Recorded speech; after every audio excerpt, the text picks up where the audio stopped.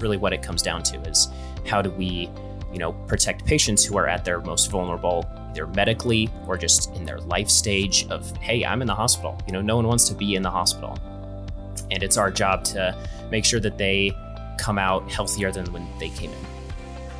Hey everybody, welcome to this week's episode of Let's Talk Solutions, candid conversations with healthcare leaders. I'm John Amos. And I'm Amy Fritzer. And this week we're going to be discussing infection prevention and how the COVID-19 pandemic has impacted how hospitals and healthcare facilities fight to reduce hospital-acquired infections, or HAIs, as well as infection prevention's role in keeping patients, staff, and visitors safe. And today we're joined by two very special guests, Hervé Trotter, EVS Director at the UC Health University of Colorado Hospital, and Luke Draper, Infection Prevention Specialist for UC Health. Welcome, Hervé and Luke. We really appreciate both of you guys being here and bringing your expertise on this important topic. Let's get started. All right, so Hervé and Luke, thank you so much for joining us. I'd like to start just by opening the floor to both of you just to kind of explain some of your background and your experience with infection prevention. And Luke, we can go ahead and start with you. Great. Thank you guys so much. I really appreciate the chance to come talk with you guys and talk a little bit about infection prevention, which is great. So my name is Luke. I've been an infection preventionist at UC Health for about 2.5 years. Before that, I've got a background in microbiology and public health. And in between that, I also did some work at a vaccine company. So I've been able to kind of hit a couple different, sectors related to healthcare and biomedical sciences and that sort of thing. I did my public health degree in hospital and molecular epidemiology, which is about as focused as a master's degree toward infection prevention as you can get, which was great. And, was able to start working in infection prevention, and then COVID hit. And now I've kind of been through the rodeo, right, of COVID and everything. And it's been quite an experience, but it's also been really rewarding. So happy to be here. Awesome. So Luke, what did you say you got your degree in again? So my degrees, I've got a bachelor's in microbiology and then a master's of public health in hospital and molecular epidemiology. Man, I can barely spell that, let alone pronounce it. That's impressive. That's It's taken me about 2 years to not trip over it every single time. So I'm like finally to the point where it's not. It's like this long on your diploma. Mm-hmm. Yeah, it's a big one. That's awesome. Cool. Hervé, how about you? What's your background in infection prevention? I know you've been in EVS for a while, so why don't you dive into that? Yeah, well, I just want to say, first off, starting with gratitude, thank you guys for having me on. My name is Hervé Trotter, EVS Director here at UC Health. I've been with UC Health now about 2.5 years. I started with HHS in December of 2008, so time is definitely flying by. Coming up this December will be 13 years. Worked with environmental service within many organizations such as HCA, Tenet, CHS, and now UC Health across some of the states of, Texas, Mississippi, Florida, and Colorado for HHS. So time is flying when you're having fun. That's awesome. That's awesome. Yeah. So obviously you guys are right in the thick of things, especially with COVID and we all know that hospital acquired infections, or HAIs, as they're called in the industry, are a major safety concern. When you say HAIs, most people go, I don't really know what that means. What exactly does that mean? Yeah, so HAI it's kind of an umbrella term. It's something that the CDC uses to define something that a patient didn't come in with, and then they get to the hospital, they pick up some variety of infection. And there's a whole bunch of subcategories that part of my job and part of the team that I work in this job, we look at cases, we determine if they meet the criteria for those different types of HAIs, and then we put in interventions based on that to see what we can prevent. So there's a couple main types of HAIs. In no particular order, you've got SSI, which is a surgical site infection. You've got CAUTI, which is catheter-associated urinary tract infection. You've got CLABSI, which is central line-associated bloodstream infection. And then you've got C. diff, which is a spore-forming bacteria that causes diarrhea. Where would that come from? So C. diff is, like I said, it's spore forming, which means it creates this hard coat around the bacterium, and it makes it really, really, really hard to kill. And so maybe you have a patient who picked up C. diff. You know, it does exist in the community, but maybe they picked it up, came into the hospital, they're having diarrhea. And the C. diff is spread in that diarrhea, and then it gets into the environment, it gets onto healthcare worker hands, and can potentially spread from person to person. So that's one of the metrics that I do a lot of work in, and I can tell you it's hard to prevent. C. diff is really good at not getting killed and getting to the next person. So in terms of monitoring and providing like hospital surveillance of that, what does that look like within the hospital setting? So most hospitals use what's called an EMR, which is electronic medical record. And so at our hospital, we have Epic, which is one of the big ones. And it's a software that we use that has all the information in the hospital is in that. And so a patient, right, is going to have their medical record. It's going to have all of their tests. It's going to have all of their different like labs, notes that providers put in about them, the monitoring that's done. So you can get the full picture of a patient in that medical record. And the big useful component is we can then use all of those labs that get aggregated into reports. So, every C. diff test goes on to a report that says, here's all the C. diff tests. And then part of my job is going in, reviewing those, kind of determining what is going to happen with that case. Or let's say someone has a bloodstream infection. Epic is going to tell us, hey, this patient had a blood culture.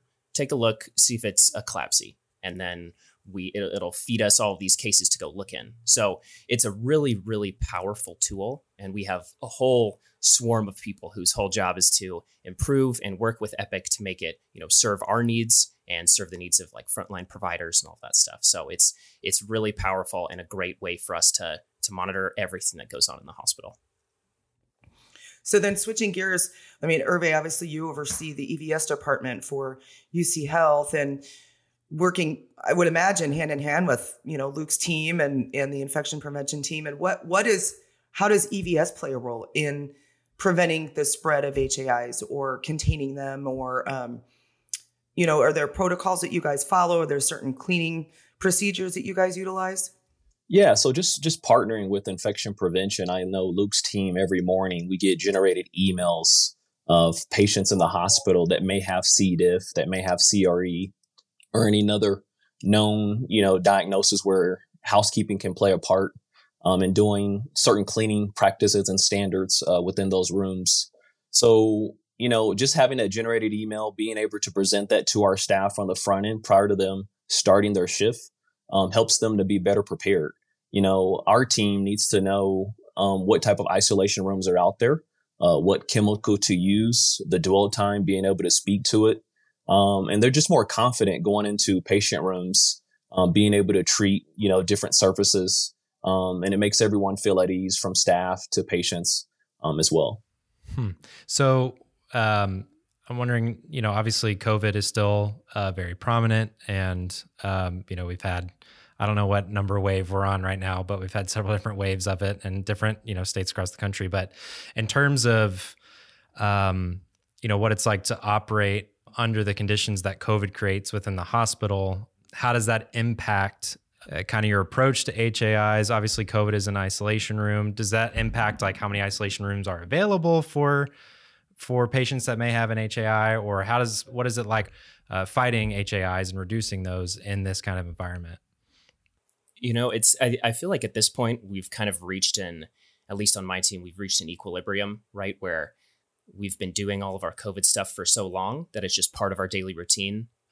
And obviously that's different for frontline providers. Like when you guys, I know last season you talked with Vince and Bill, right, about the PTSD from COVID and the burnout and just how hard it is for people to, see COVID patients every day and kind of go through this. So that obviously makes it difficult, right? If people are really tired, they maybe would forget to do hand hygiene, or, hey, I don't know if I have time to give the maximum care. I kind of need to do what I can to get to each patient, which makes it tough. But around isolation rooms, we did a lot of retrofitting with our facilities team to say, hey, let's provide as many negative air pressure rooms as possible, because, that was early in the pandemic and there was still kind of discussion going back and forth of, is this a droplet spread? Is this aerosol generated spread? And so we needed to get as many isolation rooms as possible. And so there's there's been so much work done by so many different people, which is, I think, on one thing, it's cool to see, a hospital system work the way it's intended to, where we have so many different people doing so many different things, and everyone is out here killing it at their job and, working at the top of scope. And so that's been cool, but it definitely it's been difficult. It's a lot of work. It's kind of been I had people say a lot like, oh, this is the Olympics for you now for just 2 straight years. Yeah. Right? Or, I joke, before this, nobody had any idea what my job was. I'd always have to try to explain what is an infection preventionist, what is epidemiology. And now everybody knows both of those, which is, it's different. Yeah. And from an EVS perspective, there were many changes from the beginning, just taking COVID as an example where, only clinicians were allowed to enter rooms. Then all of a sudden, housekeeping was able to now go in because we've gotten new standards from the CDC that, hey, we're able to help out. We're able to go in. We're able to clean those rooms. It got to a point, where I think with COVID, the average length of stay was around 8 days. And then you can't go with a housekeeper not entering a patient's room for 8 days. And now that, we have the proper PPE, Luke's team helping educate our staff on proper donning and doffing, and hey, it's okay. If you have your proper N95 mask and your PPE, you will be safe. So we owe it to those patients that were in there during that time that, hey, you'll still see your housekeeper, because we're in a time now where you're going to always have COVID patients. There will be those units where we're kind of working through it. Yeah. Are there tools that, like, Hervé, you and your team use specifically to, test for those for HAIs in patient rooms, or are there specific procedures that you use, or maybe a separate machine that you can use that helps to clean patient rooms or clean ancillary areas, or, clinical areas where bacteria or infection, might be at a higher level? So currently we use ATP testing, and ATP stands for adenosine triphosphate. It's measuring the gross soil on surfaces within patient rooms. This is something we typically start with in orientation with education with our staff.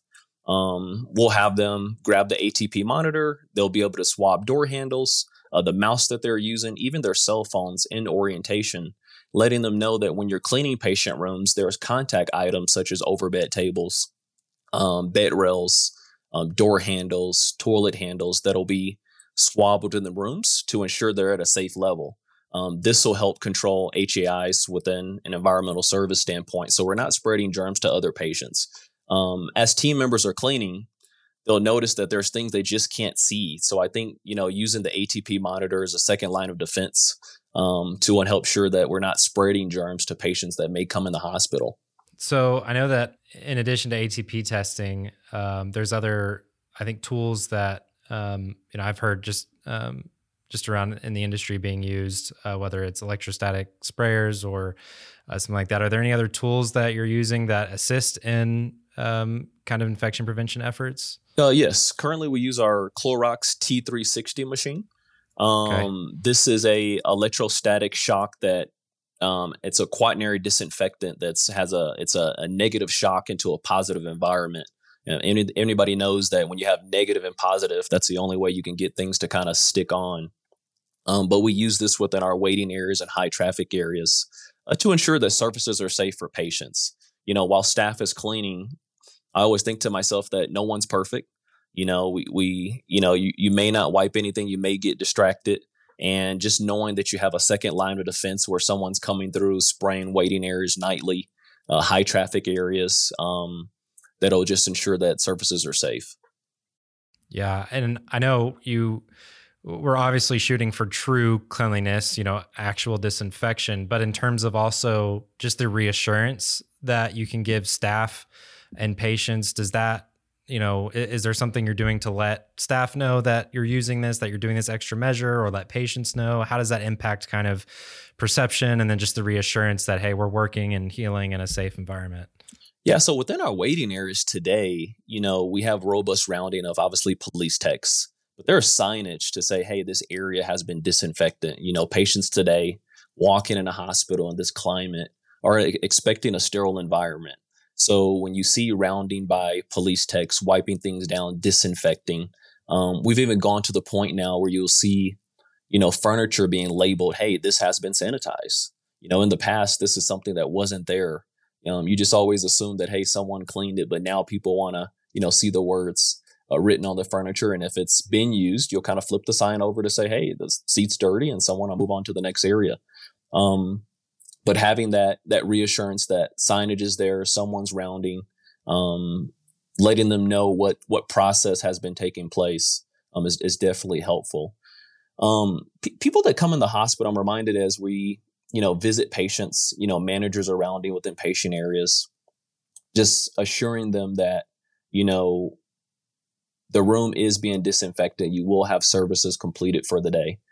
I'm always reminded where, a patient came in, they're saying, hey, my sibling was, had surgery about 2 years ago. I know this is my first time here.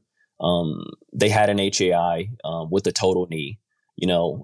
I didn't actually want services because I didn't really want, someone to come into my room to minimize that. But I asked for you to kind of come up here and talk to me. So just as a manager, going and explaining why we're wiping contact items, why it's helpful to visit patient rooms, because nurses are in and out.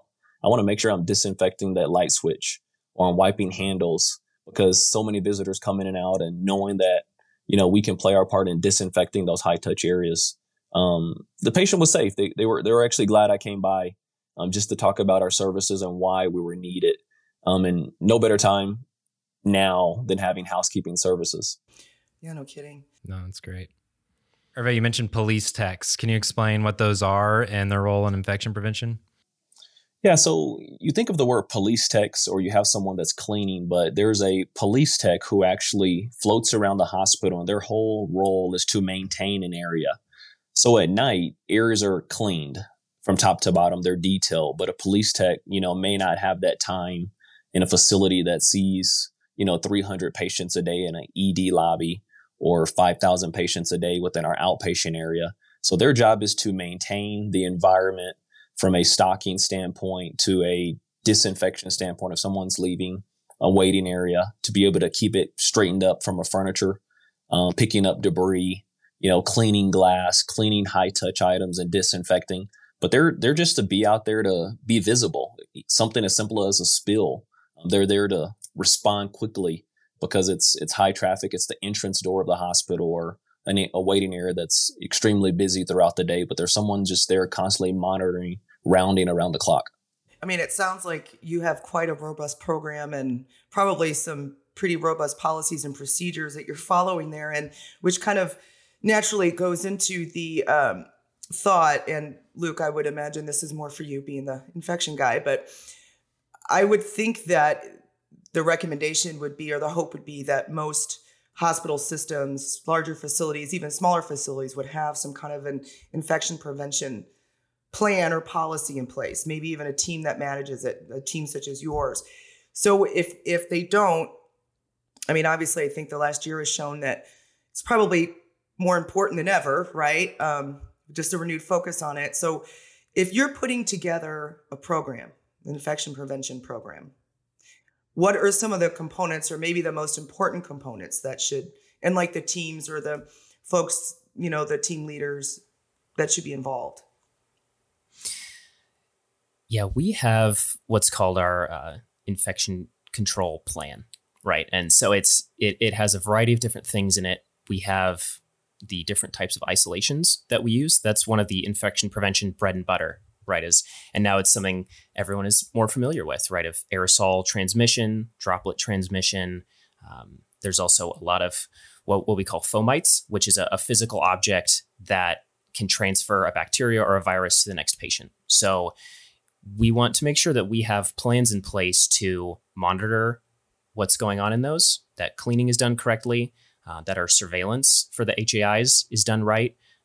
There's plenty of organisms that we do surveillance for that don't actually cause HAIs, like tuberculosis, or we have Acinetobacter or Serratia. These are organisms that can cause serious infections in patients. And even if they're not classified by CDC as an HAI, we still want to make sure that we know what's going on with them. So our infection prevention plan really covers, the bases of surveillance, definitions, rounding, all of this stuff. Like there's a lot of different things.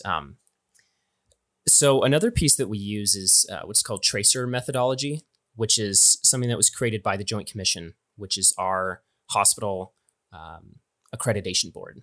And so what we do on a tracer is we will go out with a set group of questions and survey that. And so we'll look at the unit and say, are you doing this? Are you not doing this? So some examples are going to be, are you storing clean and dirty things together or separately? Do you have items that are labeled with the correct expiration date? Do you have linen that's covered and put away? And so we can take all these questions that, by themselves are kind of a one-off little thing and combine that into how well is this unit reaching up to our infection prevention expectations, and then also above that, our regulatory standards. And so you can take all those questions, you can aggregate them into a report of, hey, we're at 80% compliance. And this gives us a really good way to track where units are at and how we're going to fare during surveys or accreditation events. It's really what it comes down to is how do we, protect patients who are at their most vulnerable, either medically or just in their life stage of, hey, I'm in the hospital. No one wants to be in the hospital. And it's our job to make sure that they come out healthier than when they came in. Yeah. I'm kind of curious too, in terms of, you have this infection control plan that you have. And, I think it's clear that a successful, execution of that plan requires collaboration between every department and every team at the hospital.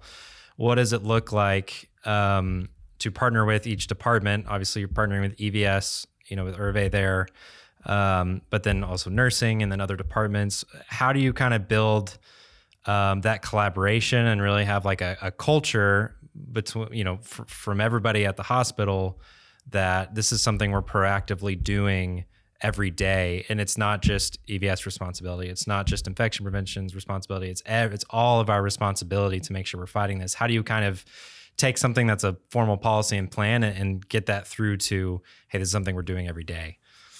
Yeah, what you said of, it's everybody's issue. That's actually part of our about a year or so ago, our team went through and made it like a team motto or, whatever you want to call it. And one of those pieces was we make infection prevention everyone's business. And there's some formal and informal ways we do that.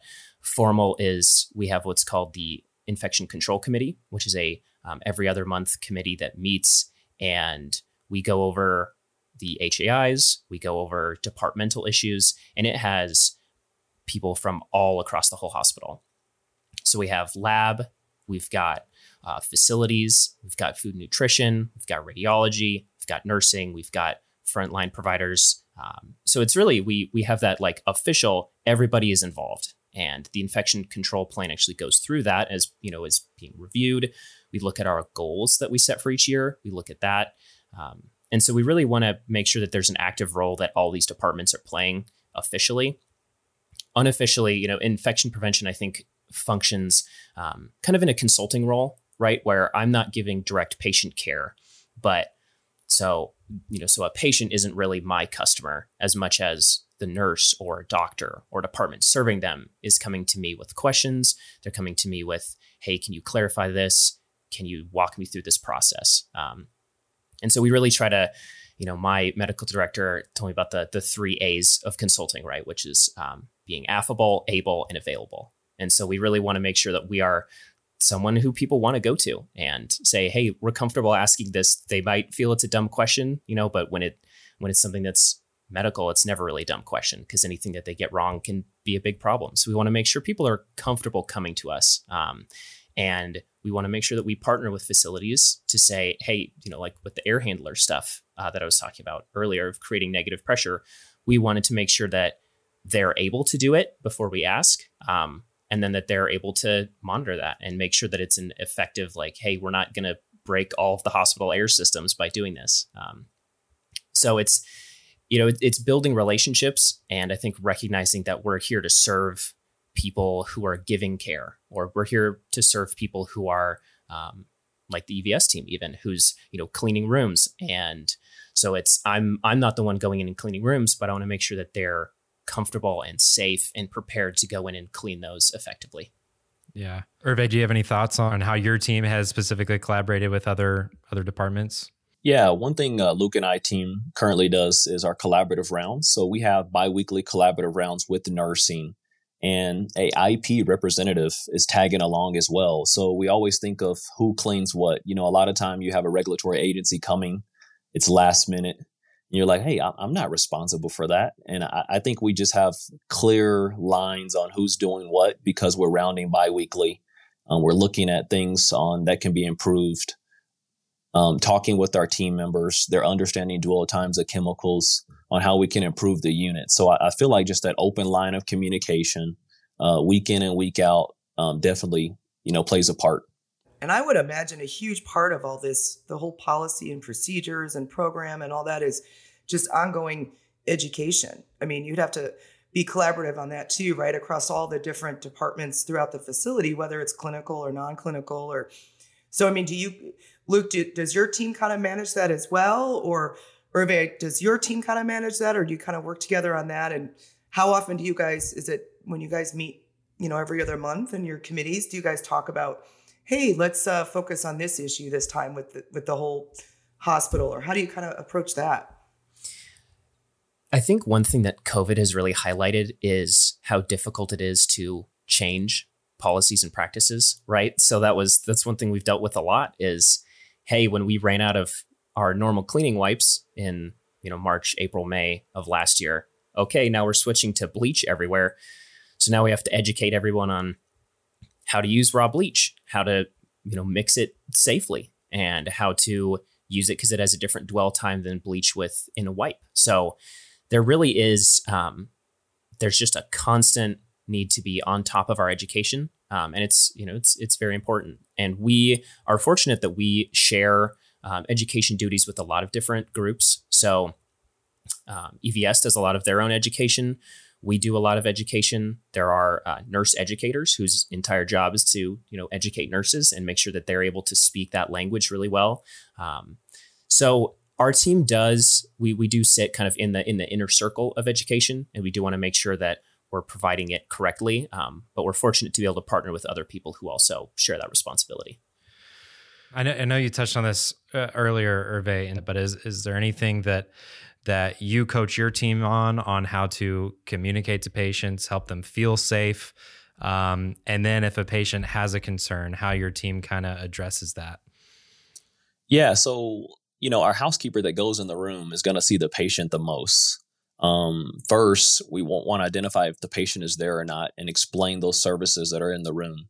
Knowing that we use 5 rags, there's a proper protocol that you'll clean the bathroom last and the room first, letting the patient know what the rags are used for within the specific zones within the room, and just kind of talking through your cleaning process to ensure that there's assurances there that, hey, I won't be mixing or I won't be double dipping my rags, while I'm in the room, because patients are in the bed and they're watching. They want to, hear those sounds that the toilet's flushing, that the sink's running, that you're flickering the lights, that they smell the smell of clean is even a trigger that's in the room. But just kind of talking through the process. And that communication, I think, is huge because patients, they don't know what you're doing. Why are you wiping that? That all kind of plays a part in the education process. Our staff is also, they alert us if someone's not in the room. You'll have a sorry I miss you card that's left there, and a patient thinking like, wow, did the housekeeper skip my room? And they'll leave that card and they'll alert their manager and say, hey, Mr. or Mrs. Jones was out of the room. You should go by and see them and let them know that I did come by and recognize that what the tent cart was actually on the table and that they were satisfied with the services. And since the housekeeper wasn't there to explain the services, the manager can kind of go through and reassure that those services were completed. I can assure you that, while you were getting an x-ray or down for surgery, that we didn't skip your room. I think that's huge because if you miss that moment with the patient, that can mean everything during their stay.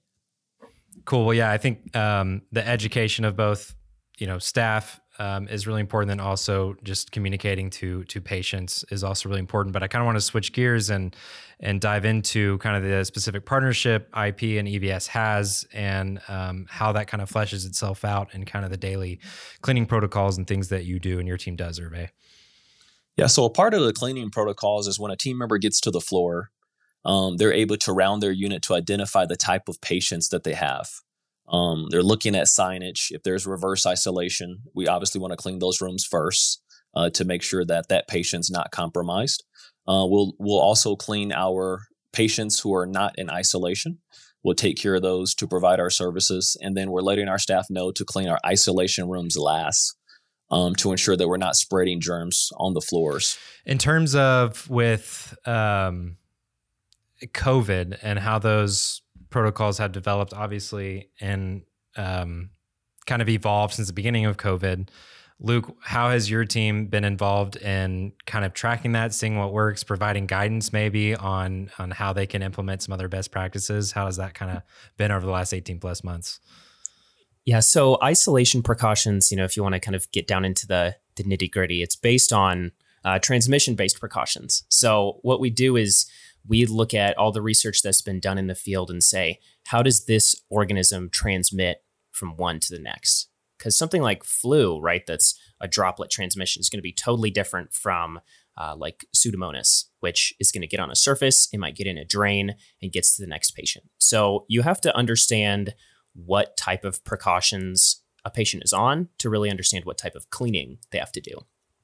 So COVID, in particular was, I think the biggest thing at the beginning was droplet versus airborne. But we also ran into stuff like, hey, do I need to wear a hairnet because people were concerned that COVID would get in your hair? Or do I need to change hospital scrubs because they were concerned that it was going to get in the cloth of the clothing and get to the next patient? So that's the biggest challenge of having a novel organism that comes out, is we don't have this wealth of information and wealth of data as to how to combat and clean it. And so we have to kind of say, all right, let's ratchet this up as far as we can. And we need to make sure that we're safe first and then kind of work back from there. So fortunately, coronaviruses are not particularly hardy, as compared to like C. diff. So we don't have to use bleach. But then when we ran out of cleaner that would kill it, we did have to use bleach. And so there's kind of this back and forth between what do we think is going to kill the organism? What do we know is going to kill the organism? What do we actually have on hand? And fortunately, there's, the transmission-based precautions gives us a framework to start with, and then we can adjust based on the needs for that specific situation. So Luke, obviously the last year has been pretty crazy for you guys and having a novel coronavirus. So when you were going through your training and your education in your multiple degrees, did you ever train for something like that? Did you guys ever discuss, hey, we might have some new organisms come across, and how would we handle that? I'd say yes and no. So did I expect that we're going to have like a once in a 100 year outbreak 6 months into my career? No. But, one thing that's, I think, great about public health, and one of the reasons why it's being recognized a lot in hospitals and being used a lot in hospitals, is the modeling and like statistical ability that our field has to kind of say, hey, here's maybe what's going to happen. And so if you look at like major respiratory outbreaks that have happened in the last 40 years, round numbers, there's been about one every 10 years, whether it's flu or SARS. We've seen them with a somewhat cyclical pattern. Obviously, we can't predict like, hey, okay, 2030, there's going to be another one.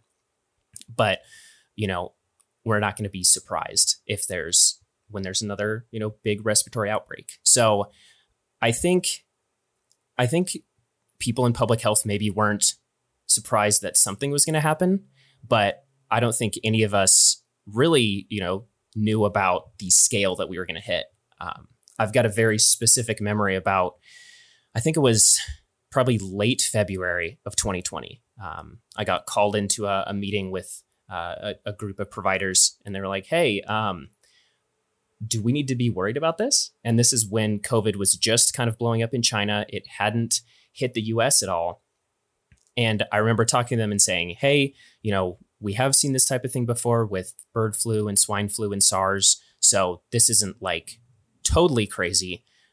It's not here yet. It might be, we'll kind of have to see what it looks like. There's obviously different levels of population density. There's different levels of food practices that do play a role into how viruses move inside countries.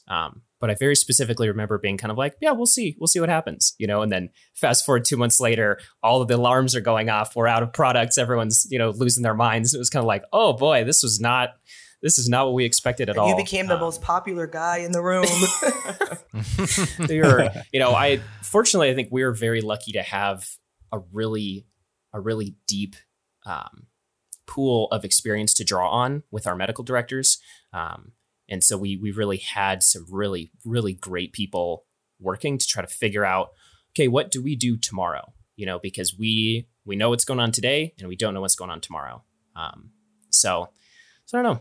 I think being proactive versus reactive type of approach. Yeah, definitely. So I was surprised as much as anybody else.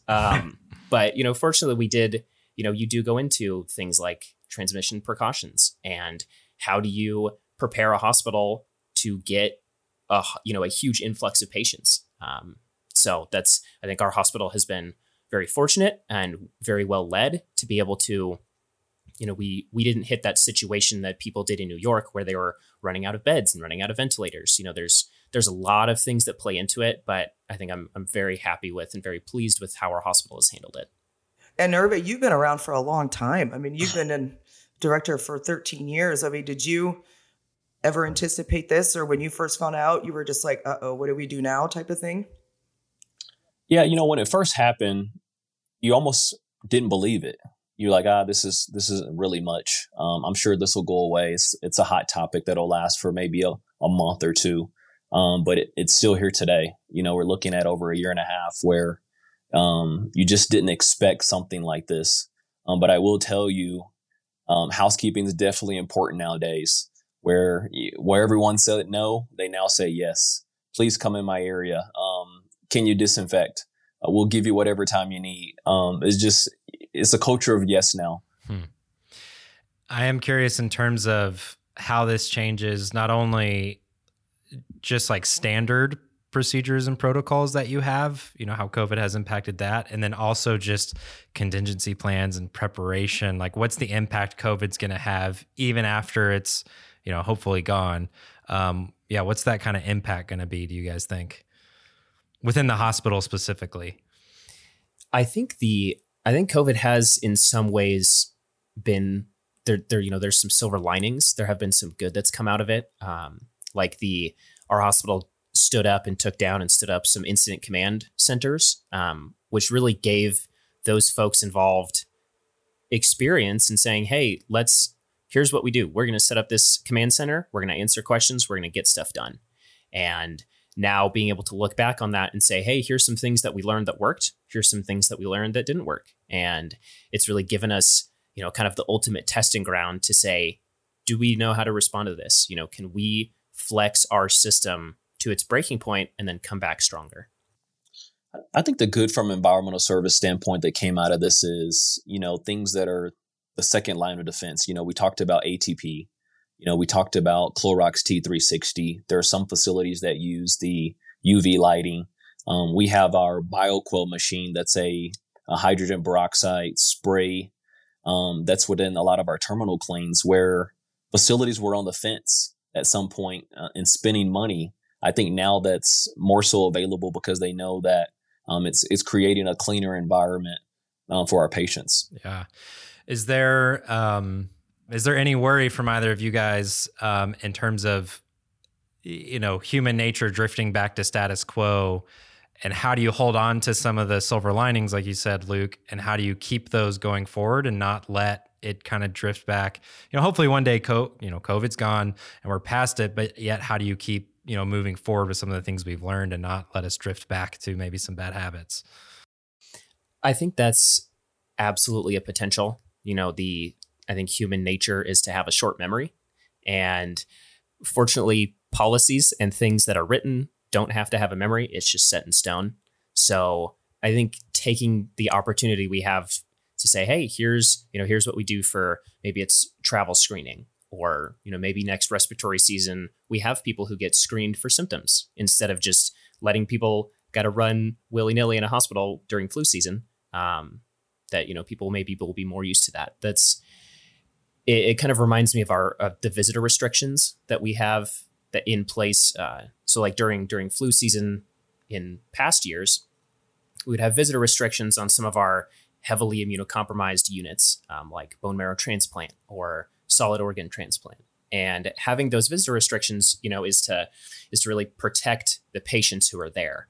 And so while, a couple years from now, people may forget about that, if we can put in policies in place that say, hey, we're going to do this for everybody during flu season, something like that. Or, hey, we're going to have temperature screening or symptom screening for anyone coming into the hospital. I think we do have the opportunity to learn from this and really improve our practices in kind of those minor ways, that it doesn't have to be everyone wears a mask all the time. That'll go away at some point. But I do think we have the opportunity to learn and move from there. Yeah. I guess it kind of mirrors, obviously when 9/11 happened, that changed airport security forever, right? And so I think maybe there'll be a similar effect, in the hospital infection prevention thought. Too. Yeah. I was just going to say that.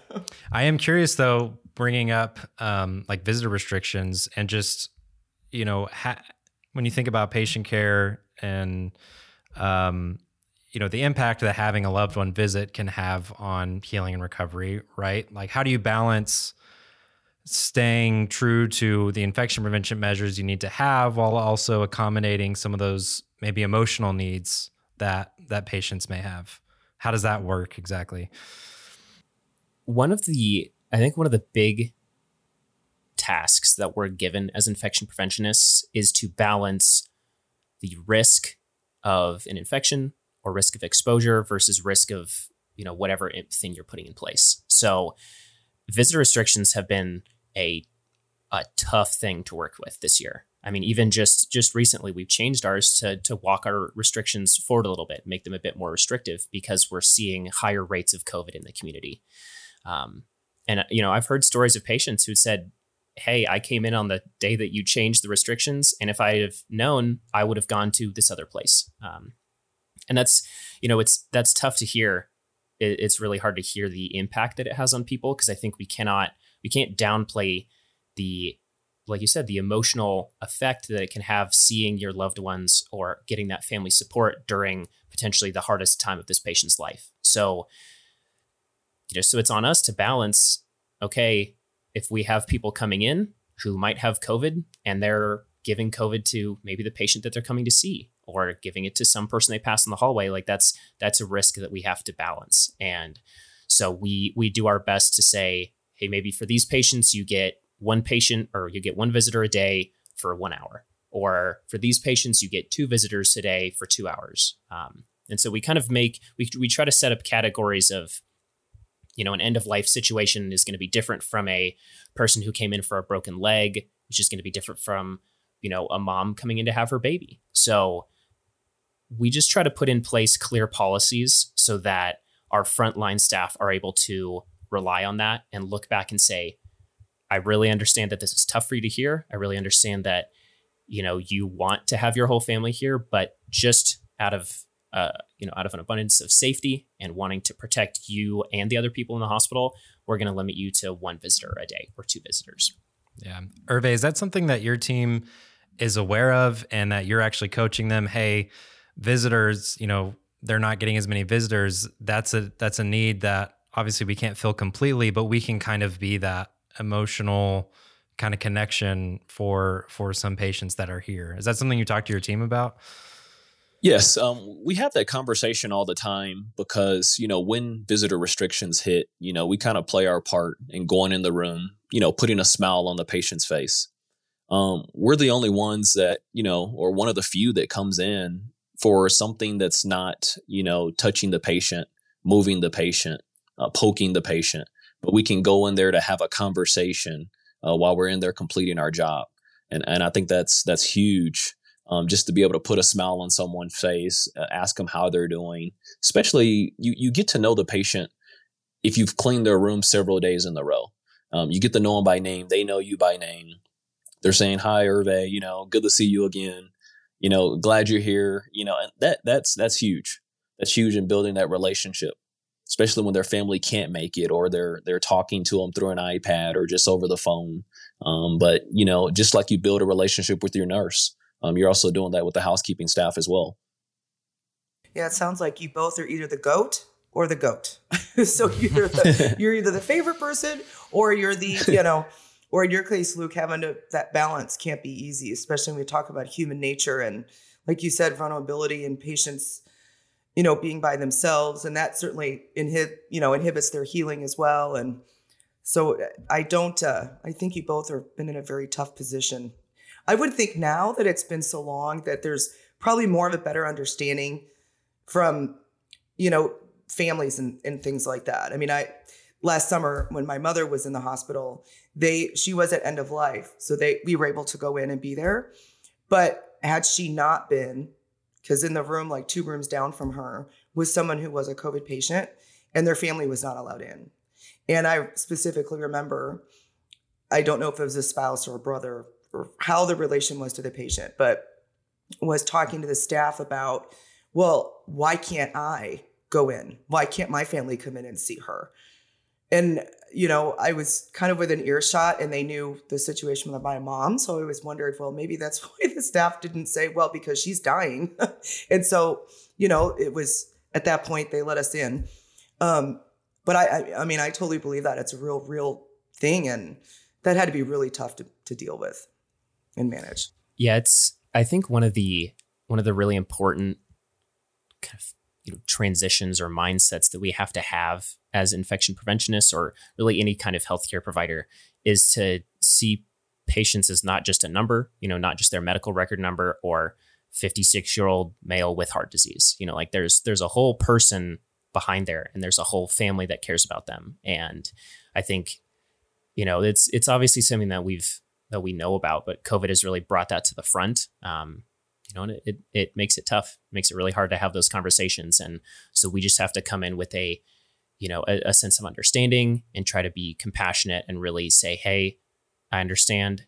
And I want to explain to you why this is, for safety of either your loved one or someone else's loved one. Yeah. Luke, I'm curious if you've seen, there was a report that came out, I guess it was a press release by the Society for Healthcare Epidemiology in America, SHEA, that it looks like there's been increases in HAIs in 2020 from 2019. Did you see that report? Yes, I'm very familiar with those. And I think there's going to be a lot of research that comes out in the next couple of years as to what was behind that. I think we have a lot of anecdotal reasons, of staff are busier, or you have people who there was using a lot more antibiotics. So antibiotic resistant infections cropped up more, or you have people who were ventilated for a lot more. That's one that I don't think we need any research for, to know, hey, if we have all these ventilated patients who are not doing well, there's another subset of HAI called VAE, which is ventilator associated event. And we saw a definite upcropping in those because you have way more people using a ventilator. So I think that's a really complex issue. It's one that with C. diff specifically, I've been digging into for 1.5 years and I'm still digging. So, there's healthcare is complex, it's busy, it's messy. And as much as we don't want it to be those things, and as much as that's kind of our job to make things clean and simple, it's messy. And COVID made it a little messier. And I think we're now in the position of saying, hey, how can we, next time we have flu season or next time we have a staffing crisis, like how do we make sure that our hand hygiene and our cleaning and our other basic infection prevention stuff doesn't get compromised? Yeah, that's great. If there anything that, kind of the key takeaways that you guys would say to administrator or someone that would be listening would be, what would be the most important thing to remember when it comes to, HAIs or infection prevention? Yeah, I think just, working with IP, being transparent. If there's, like Luke said earlier, no question's a dumb question when it relates to healthcare. But if there's something that as an EVS leader that you want to recommend as a second line of defense, whether it's ATP, Clorox T360, UV lighting, I say you should bring it to your administrator or leader's attention, but bring the facts behind it. What are the reasons why we should have it? How can this improve your numbers with HAI, especially with patients, 1 in 5, come in hospitals that can contract an HAI. So when you think about the reason why behind it, I think, just asking those questions, partnering, sitting down during your infection prevention committee meetings and just hash it out. I think that's really going to be what's best. So my ending plugs are going to be 1, wash your hands. 2, if you're in the hospital and you see somebody not washing their hands, tell them to wash their hands. I think it, really as a patient, I think that's important to advocate for, help patients feel empowered to advocate for themselves and say, hey, I didn't see you wash your hands before you're coming in to access my line. Can you wash your hands, please? So I think that's one plug. Second plug is I think there is a lot of value in infection prevention. There's a lot of value in the abilities that we have with data and the abilities we have to, with all the products to make strides in preventing infections. We always want to shoot for 0 infections. We always want to shoot for, the SIR, which is standardized infection ratio of 0, which is, hey, we did not have any infections. And obviously that's a very lofty goal. Some people might say not achievable, but that's what we want to shoot for. And I think COVID has really highlighted the value that infection prevention brings, the strength that a good infection prevention program can have, and can really say, hey, we can prevent infections, and we don't have to be at the mercy of bacterial evolution, right? We don't have to be at the mercy of these things that we can't see. We can make changes in behavior and cleaning and really, really make a difference in people's lives. That's awesome. Yeah, sounds awesome. Luke, it's been awesome to have you on. Hervé, I know we've talked several times over the last 18 plus months, and it's been great to have you on as well. And just appreciate both of you guys' insight and just all the work that you guys are doing out there on the front lines. I know I get to stay kind of tucked in an office and I'm not out there, but you guys are out there fighting it every day, and I really appreciate it. I echo. Well, thanks for having me on. Thank you. Thanks, guys. Well, that was great. I really enjoyed both Luke and Hervé being here, and thought they brought a lot of value. And it was so interesting to hear about, Luke's take on infection prevention, all that they do. And boy, they've really had a rough road the last 18 months or so, and really learned to appreciate what they do every day. I completely agree. It was fascinating talking to Luke, not only just like all the science and everything that goes into infection prevention and his role, but also how he seems to do a great job of keeping in mind that, patients aren't just a number. Like when he said that, there's a real human behind that. And what we do is ultimately not about just metrics and tracking things, but about saving people's lives. And I really appreciated his comments on that.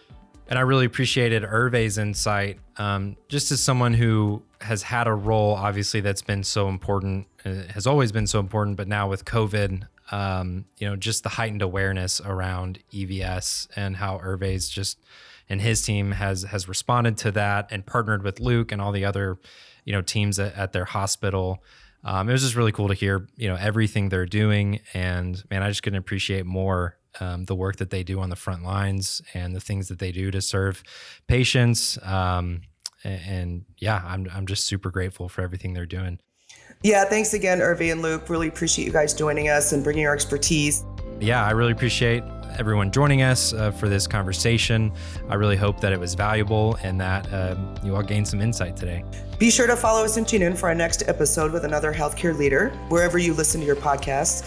And for more tips in healthcare, follow the HHS blog at www.hhs1.com. See you next time.